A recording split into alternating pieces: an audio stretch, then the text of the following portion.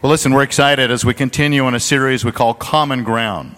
As we began last week from John 4, Jesus interacting with the woman at the well, Samaritan woman, very cross-cultural ministry by the Lord Jesus Christ, reaching a person that most in the Jewish population would never think of reaching out to. Jesus bridged that gap and found common ground and brought her to the point of a relationship where she then knew Jesus as Savior and Lord. And that's our desire as we go through a series of topics and issues throughout these next 2 months, that we find common ground so that we can be the living water of Christ to invite them in. We've invited David Kinnaman to come and share with us because he's written an outstanding book called Good Faith that helps us to engage in those topics in a very attractive way.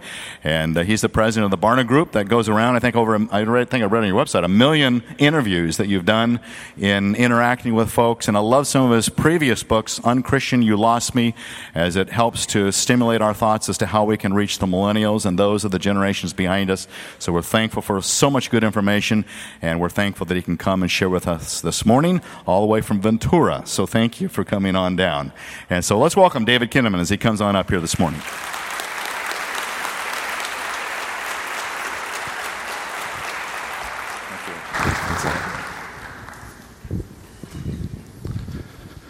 Well, good morning, church. It is a pleasure to be here. I got the privilege of meeting Pastor Dave two years ago this month, actually, because I was interviewed for the Biola board, and so we served together on the Biola board. And I just have to tell you, getting to know him over the last couple of years, it's wonderful to see his heart for the Bible, for this next generation, for Southern California, and especially for you, this church. Could we thank God for Joy and Pastor Dave this morning?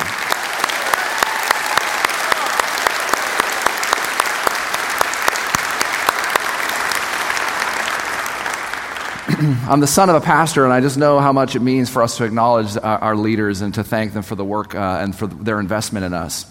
Well, this morning we want to talk about good faith, about how we can be people of good faith. And I would like to use Matthew 5 as our verse for the morning.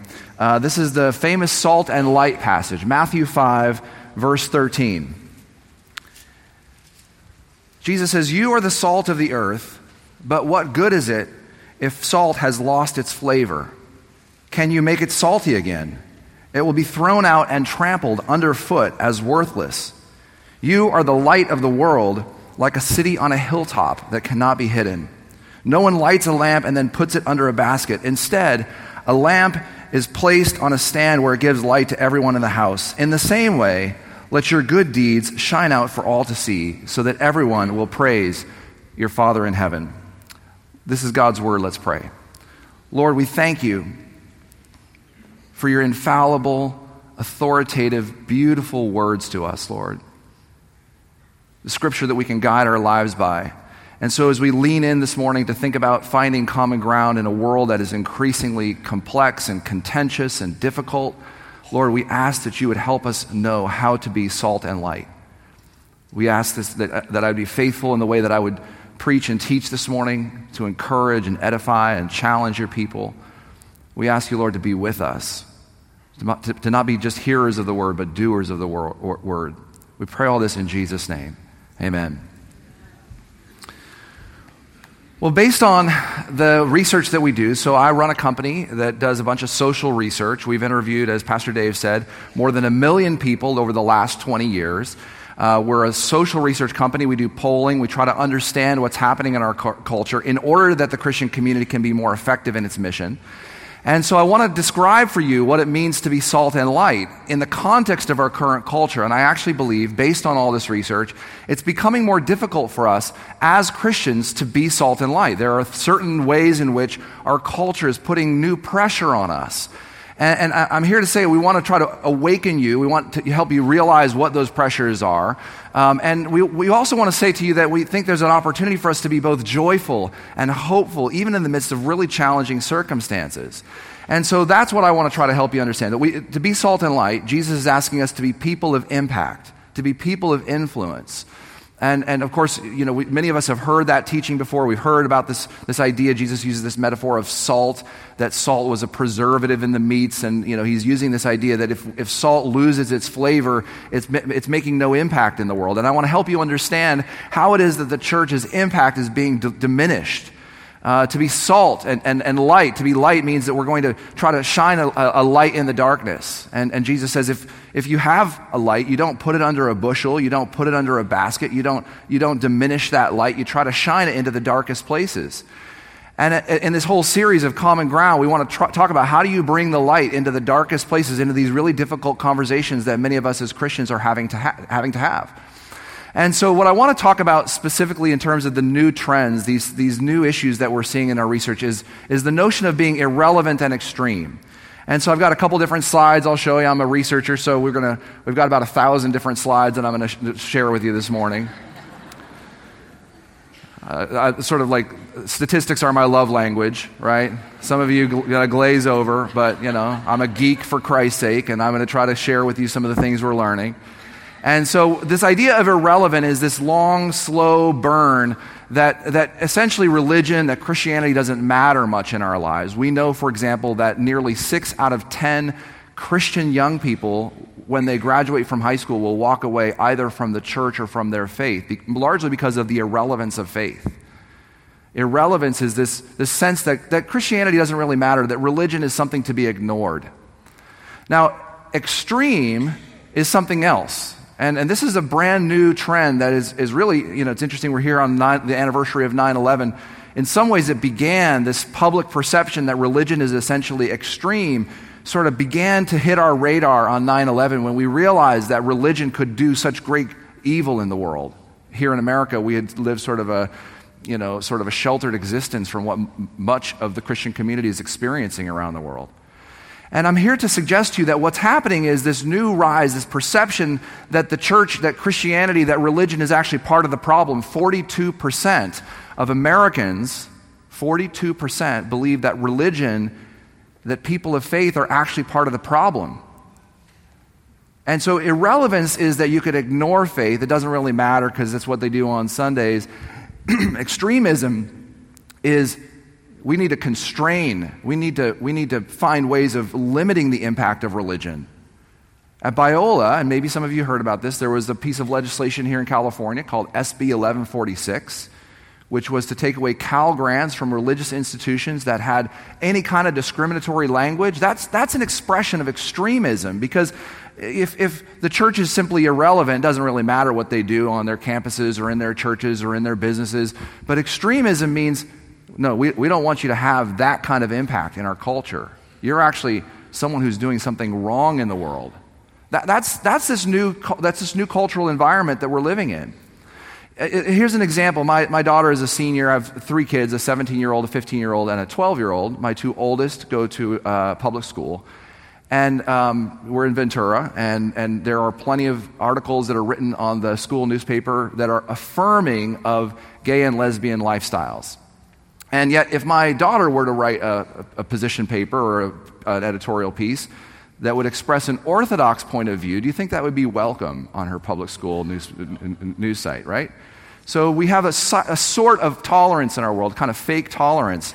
But we're trying to help understand, what do we do about that? We can complain about it, but what do we do? How do we be salt and light? How are we people of impact? When very traditional ideas about faith are actually viewed as extremist. It's crazy, but we actually go through about 20 different things in the book of things that are historically viewed by Christians that are now viewed as extremist by many, if not most, Americans. Things like if you were to try to convert someone to Christianity, 60% believe that that's extremist. If you were to believe that the orthodox point of view that same-sex relationships are morally not consistent with Christian discipleship, 52% believe that's extremist. If you were to quit a good-paying job and become a missionary, 42% say that's extremist. If you were to pray for a stranger, more than half believe that's extremist. So here's the challenge. We're living in a culture that is changing its mind about Christianity. It's viewing the ways that we might typically express our faith as being extremist.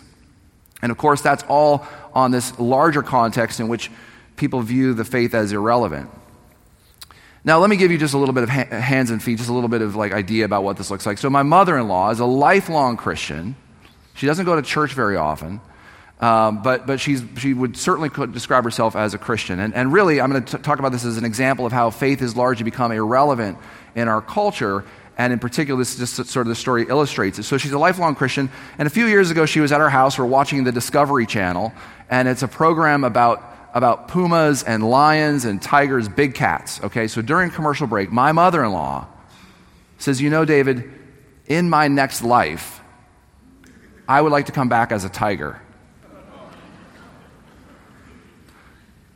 All of my training from Biola, it didn't prepare me for that conversation. And I thought to myself, should I have a theological discussion or, just what should I say? And honestly, this is a true confession. The best that came to mind was, Janice, they are beautiful animals. That's the best I could do. Don't judge me, guys. That's the best I could do.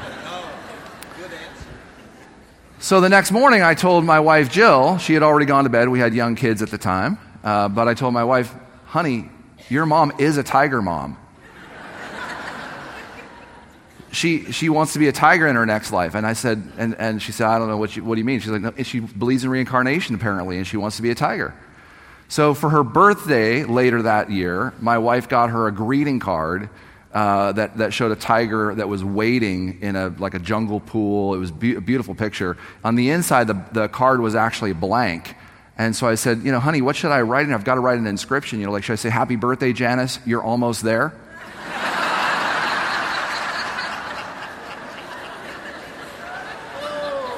I'm a little bit of a troublemaker, so what do I do with that? So I thought long and hard. I went through a lot of different options. You're earning your stripes every day. Go get him, tiger. In the end, I said, happy birthday, I hope your wildest dreams come true. I thought that was the safest way of putting it.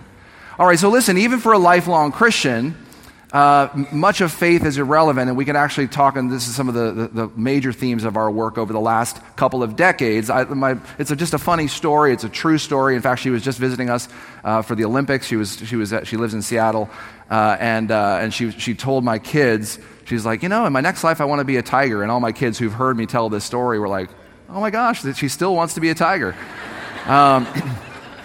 So this is just a story of the irrelevance of faith, how so often Jesus uses different sort of stories. The seed would fall on different types of hearts, and I love my mother-in-law. It's just a story, but it illustrates that faith, that Christianity is in large part viewed as irrelevant in our world, and so that's part of the context. That's what's happening. That people are sort of ignoring, or they are saying now that Christianity is extremist. And so on top of that, the other thing that I want to share with you this morning is the thing that we're learning about this new moral code, this sort of self-centered moral code that's emerging in our culture. And what I want to share with you is some of the different statistics that we've seen related to this. So this is some of the polling that we've done, and we find that 91% of Americans believe that the best way to find yourself is to look within yourself. Guys in the back, if it's possible to put the slides on my monitor up here, that would be helpful so I don't have to turn around. That'd be great. So 91% of Americans believe that the best way to find yourself is to look within yourself. I mean, the best way to find yourself is to look within yourself? Have you ever really tried that? I mean, Scripture teaches that we're wicked, that we're both created in the image of God, but that we're fundamentally flawed. And so how is it that we would hope to find, the best way forward when we're looking inside ourselves? That's just a crazy idea. And 9 out of 10 Americans believe that. Do you know that 76% of practicing Christians believe this as well? We are actually embracing much of this new moral code in our churches. Here's another example. 89% say that people should not criticize someone else's life choices. See, part of what's happening in our world, and I've talked to a lot of pastors who've been in ministry for 20, 30, 40 years, and say, wow, that feels like a very different reality, that we can't criticize someone else's life choice. See, typically we would say that in a church and in our culture, pastors were viewed as having some sort of idea about life and how to live it based on Scripture. But we're seeing now that everyone is their own judge and jury. Isn't it interesting? This is in the end of Judges. the very last chapter, the very last verse. So we're in Judges 21:25. It says, "In those days Israel had no king. All the people did whatever seemed right in their own eyes." Whatever seemed right in their own eyes. Here's another example of this. People can believe whatever they want as long as those beliefs don't affect society. 79% of Americans believe that. That's not even logically possible. We just did a big study for Josh McDowell looking at pornography in America. And do you realize that today's teenagers, they now view it as morally worse to not recycle than to view pornography? And it's interesting that when we ask teenagers, when you have a conversation with one of your peers about pornography, is it essentially morally neutral or morally accepting, or like would people say it's bad to look at pornography? And 9 out of 10 millennials say that viewing pornography is essentially like it's no big deal or it's a good thing. Only 1 in 10 conversations with teenagers say that pornography is actually a bad thing. It's like it doesn't matter because it's a private deal. Except that's just a very wrong way of thinking about pornography. It affects people's views of sexuality. It changes marriages. It changes a generation's attitudes. People have to work in that industry. Like, believe whatever you want, just don't affect society is not possible, and it's certainly not a biblical idea. A majority of practicing Christians believe this. Finally, to be fulfilled in life, you should pursue the things you desire most. So part of what we try to describe in this project is all of the ways in which we are embracing this new moral code, and we're shifting from a context in which we find our center through Scripture, or at least through external sources of authority. In the past, people would look to media and government officials and academics and pastors and business officials, like how should we live our lives? And now what's happening is people don't care. Everyone sort of does what's right in their own eyes. And that's this new moral context. And part of the reason it's so hard for us to be people of impact, to find common ground, is because we in the church so often don't look that different. And so one of the things that we can do is to realize that God is shaping our hearts and minds. He wants us to look and think and act differently, to not be to be conformed to the patterns of this world, to be transformed by the renewing of our minds, as Romans 12:2 says. And so we can think differently and act differently.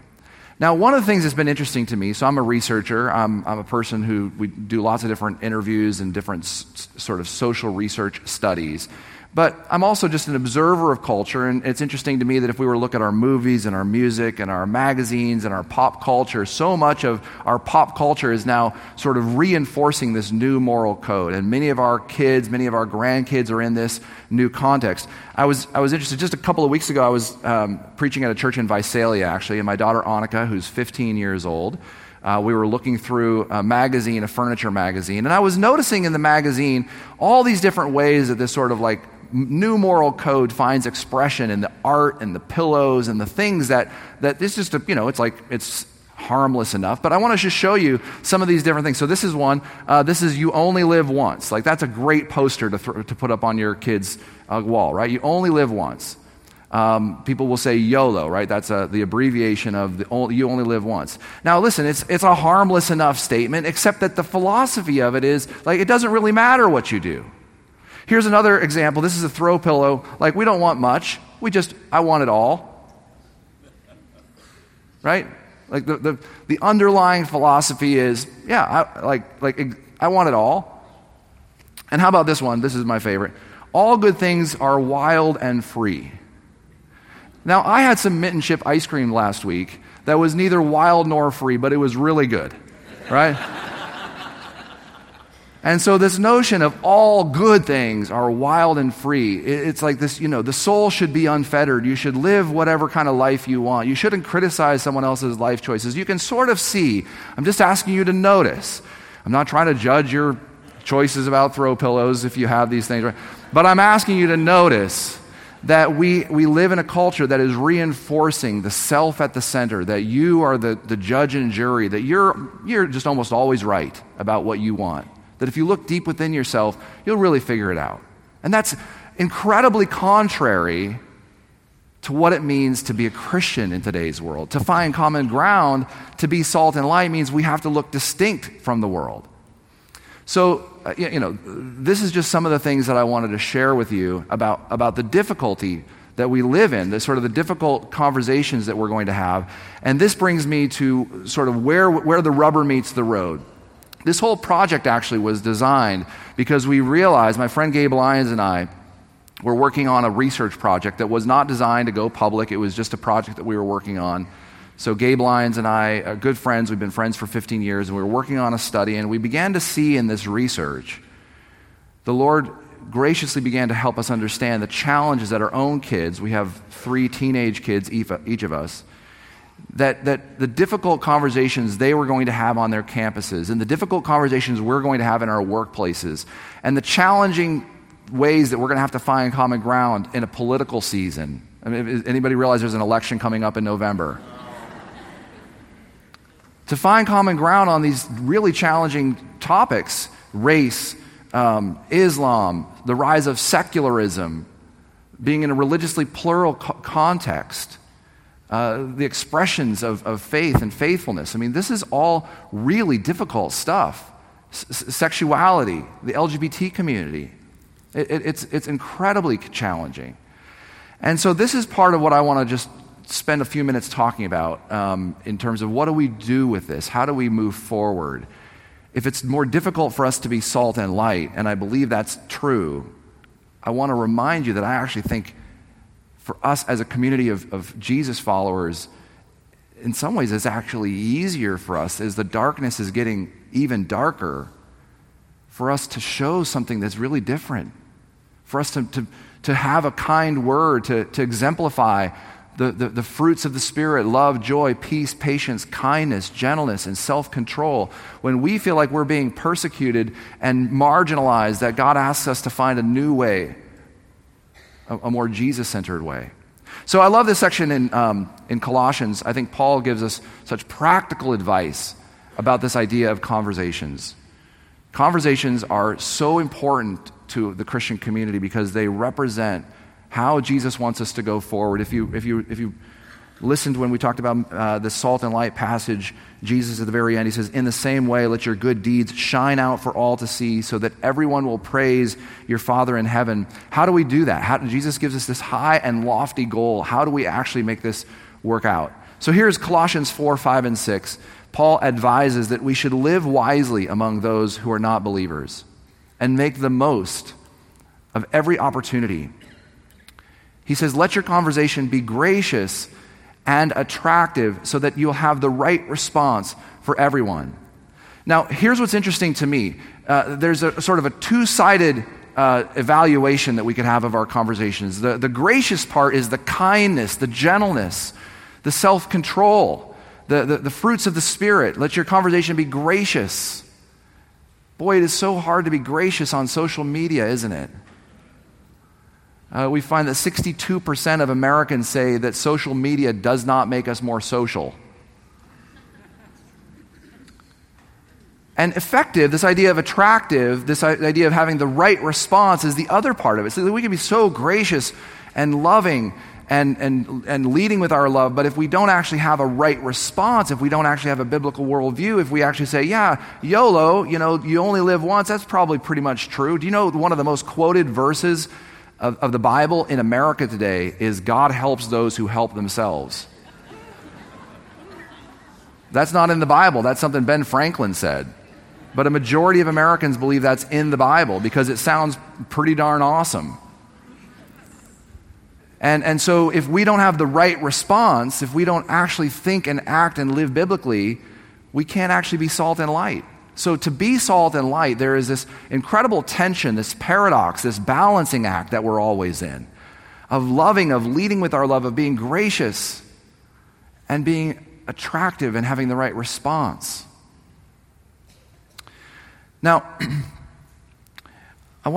we have in the book project, I think, like 15 or 16 different principles, ways that the Christian community can be people of good faith in this very difficult and challenging environment. But I want to share with you one of the principles that we talk about, this idea that good faith Christians allow their marriages, their families, and hospitality to benefit others. Now, I want to share another story. It's a tough one for me to tell, but it's about my brother-in-law. And about 15 years ago, he came and visited.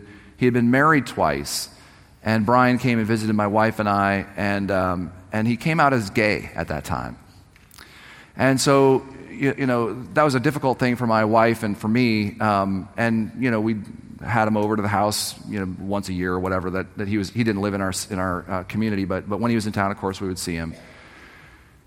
But I have to be honest that even though I write books, I've done research, I think this is a critically important issue, the issue of how the church goes forward on same-sex relationships. I know you're going to be covering that in the Common Ground series coming up. But for me, just being an author and an expert, so-called expert on this topic, as I worked on this new book project, Good Faith, the Lord began to show me that if we were to apply this principle of hospitality towards my relationship with my brother-in-law, and fast forward to just a few years ago, he passed away from HIV/AIDS. And I think about the fact he wasn't a believer, although he was sort of Christian in his, just like others, he was sort of like kind of Christian, but not really very Christ-following. And I just wonder if I had offered to him something like this, friends. If I had said, Brian, you've got a lot of discussion, we've got a lot of discussions to have about this, but I want you to know that if you wanted to live with our family, and you wanted to have intimacy and family and friendship in the context of our family, we'd have to have some conversations about what that does and doesn't do and how that works. But if you want to wake up on Saturday mornings and have pancakes with us, if you want to play board games with us, if you want to watch movies on Friday nights, if you want to be a part of our family, we would love for you to be part of our family. See, I never saw him as more than just a person who, fine, if he would ever accept Christ, that'd be great, and then we'll involve him in our family, right? But it was like conditional in some way. And I'm just here to say to you that I think there was something about the difficult conversation that I didn't have with my brother-in-law, Brian. That I never was willing to be salt and light. See, we can say that difficult conversations and being salt and light is just that we're like warriors for truth. But if we're not willing to be personally challenged and changed, we're not actually being salt and light. If you go into a difficult conversation trying to win the point, trying to make sure that they understand that you're their salvation, you've missed the opportunity to really point them to who is it that is their salvation. So this is just an example of one way for me that I realized that the Lord in his graciousness I've asked for forgiveness for the conversations that I didn't have with Brian, and I've just realized that God in his mercy wants to use us as agents of love and hospitality in our world. Well, about 5 months ago, my family had a chance to go to the Grand Canyon, and we went all the way to the bottom. We hiked down and stayed at the bottom at a place called Phantom Ranch. And the day before, we realized that my oldest daughter had forgotten her jacket. Great planning. And so, anyway, I have 2 teenage daughters, so you can just pray for me, right? That's just 17 and 15. They're awesome, and they're 2 teenage girls. That's just to underscore that point.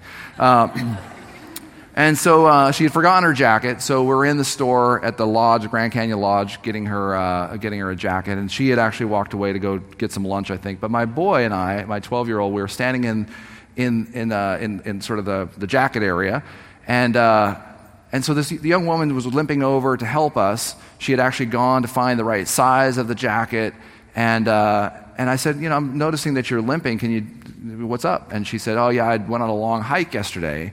I shouldn't have done it, and I'm in a lot of pain today.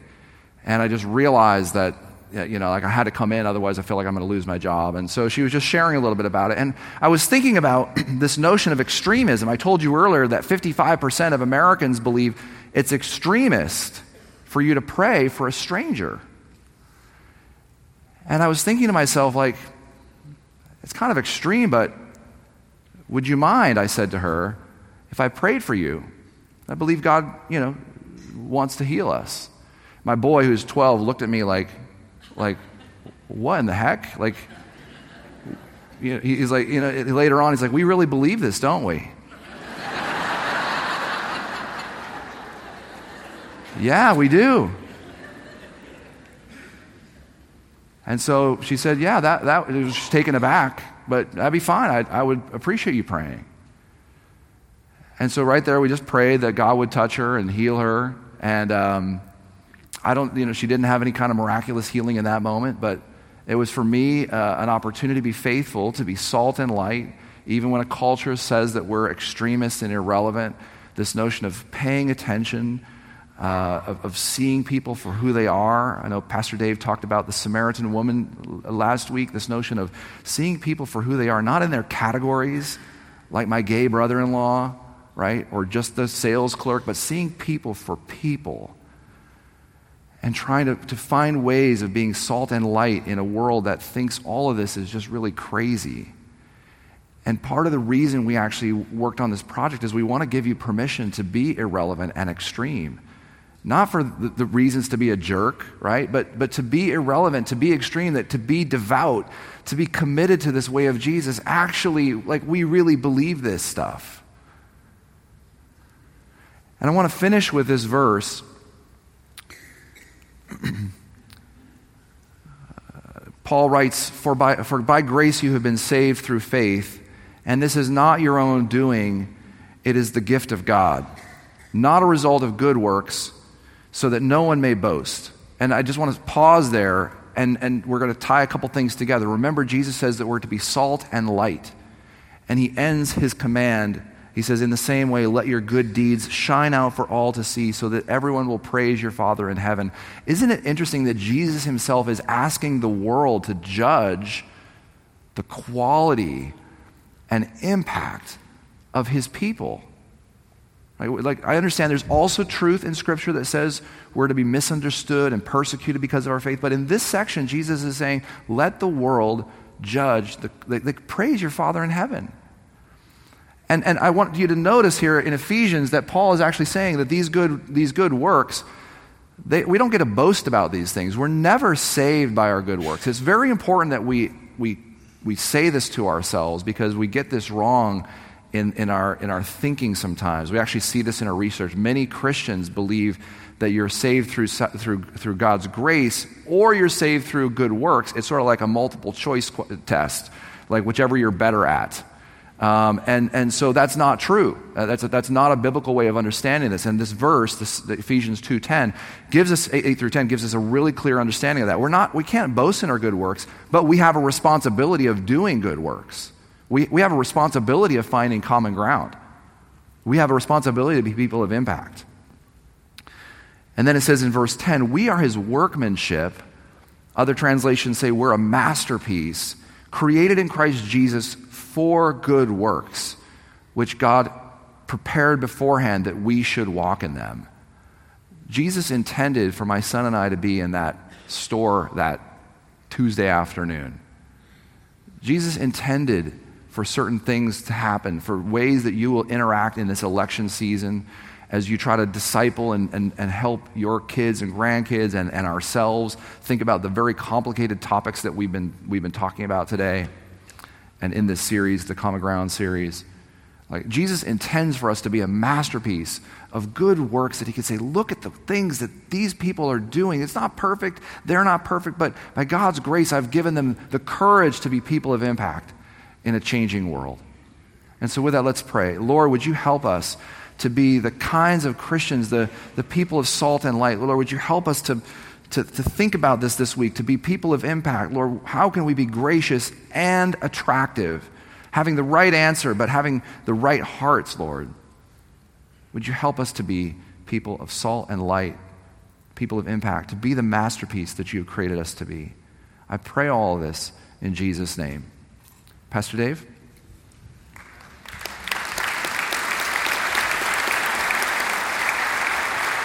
Thank you, David. Absolutely. We so appreciate him being here, and I do appreciate your kind words at the beginning and to serve on the Biola board with you. And, yes. And sharing about your brother-in-law. Boy, that's powerful. Thank you for being so open and honest, because I'm telling you, from what I'm hearing from you folks out there, and just to let you know, David, that there are so many within our congregational family who have that very same family member that they're trying to figure out, how do I relate to them? I don't want to judge. I want to be winsome. I want to be Jesus. And yet, how do I know when I compromise my faith. If you could help us to understand, we're going to have your book for sale out there, Good Faith. In what way do you see that book impacting people as they read through it? Well, I mean, that's one story we tell in the book, and really our whole desire was, we thought about our own kids and the complex way in which it is that we have to live out our faith. So we actually wrote this book for our own children to try to understand how do you think about these really difficult topics. And I think there are about 3 chapters on the LGBT question, just because that's the issue of the day. And there's no right solution other than, of course, to be grounded in Scripture, but to be salt and light in our context. It requires us to really think and to think about all the challenging, what are the human realities about this? So this is really why we did the project, was to try to, you don't have to like everything we wrote. You can blame us if you don't like it, that's fine. We actually designed it as a project that you could go through in a small group, or you could go through with a friend, because you can't have these difficult conversations, in the mirror, unless you're just doing, you're a narcissist and you want to do selfies, right? But you can't have these difficult conversations in that way. Part of the goal was to, how do we talk through life, death, and disability, issues of abortion, issues of euthanasia, issues of disability? How do we as a church stand for people who can't stand for themselves? And then how do we live this out? So that was some of the heart behind it. All right. Well, outstanding. We're so thankful to have you here. Let's thank him one more time for his good work. So thank you, David. I actually have read the book, and so those topics that many of us struggle with, and he's right, 3 chapters on the gay connection of having a meaningful relationship. You may work with someone, you may have a neighbor, you may have a family member.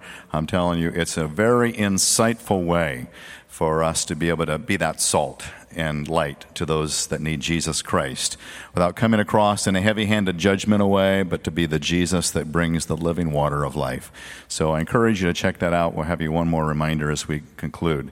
If you're a guest today, we're certainly glad to have you here, and one of the ways we communicate here is this thing called the card, and we encourage you to take some time to fill that out, put any information on there, contact information, questions you may have, prayer requests. I tell you what, many prayer requests come through that card for you to ask us to pray with you about a family member who is struggling in some of these areas. So we know it's a common problem for us, and we want to prayerfully bring those before the Lord. So if you'd like to have that information on that card, put it in the offering basket as it's passed here in just a moment. We'd love to be able to help and support you in that way.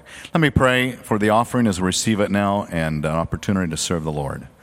Father God, we thank you for the work that you're doing in all of our lives. We know that these are hard times, and yet, Lord, as I compare our times to the days of Jesus and even before that, there was a lot of hostility way back then. And Lord, the church was pruned at times and disciplined, but it grew and it flourished. Father, help us to be that kind of a church as well, those kind of Christians that are so dedicated to Jesus, even in the hard times, that we still are the light and the salt of Christ, that others would come to know you. Father, thank you for this offering. Thank you for the gracious kindness of so many that support the work here, as well as people like Josiah and Heidi around the world. Father, we commit it all to you in Jesus' name. Amen.